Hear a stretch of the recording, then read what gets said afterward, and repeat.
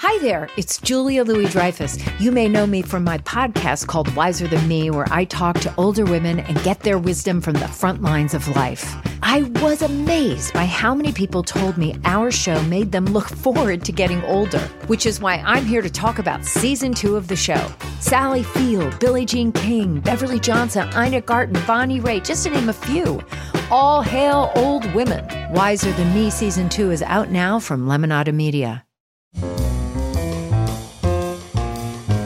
This is Merriam-Webster's Word of the Day podcast for Saturday, September 5th.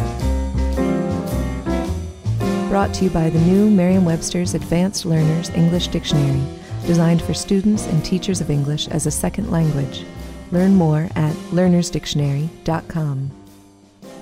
The word of the day for September 5th is futurity, spelled F-U-T-U-R-I-T-Y. Futurity is a noun that means time to come, future. It can also mean the quality or state of being future. Or, as a plural, it can mean future events or prospects. Here's the word used in a sentence. The motivational speaker exhorted us to change the way we live today, rather than looking always toward some vague, distant futurity. Futurity is a forward-looking word with a literate past. Its first known use is in Shakespeare's Othello, when the downtrodden Cassio, mystified about why Othello has turned against him, asks Desdemona to tell him whether his offense be of such mortal kind that nor my service past, nor present sorrows, nor purposed merit in futurity can ransom me into his love again. The term was also used by Benjamin Franklin, who wrote, "I must one of these days go back to see him, but futurities are uncertain." Sir Walter Scott used it.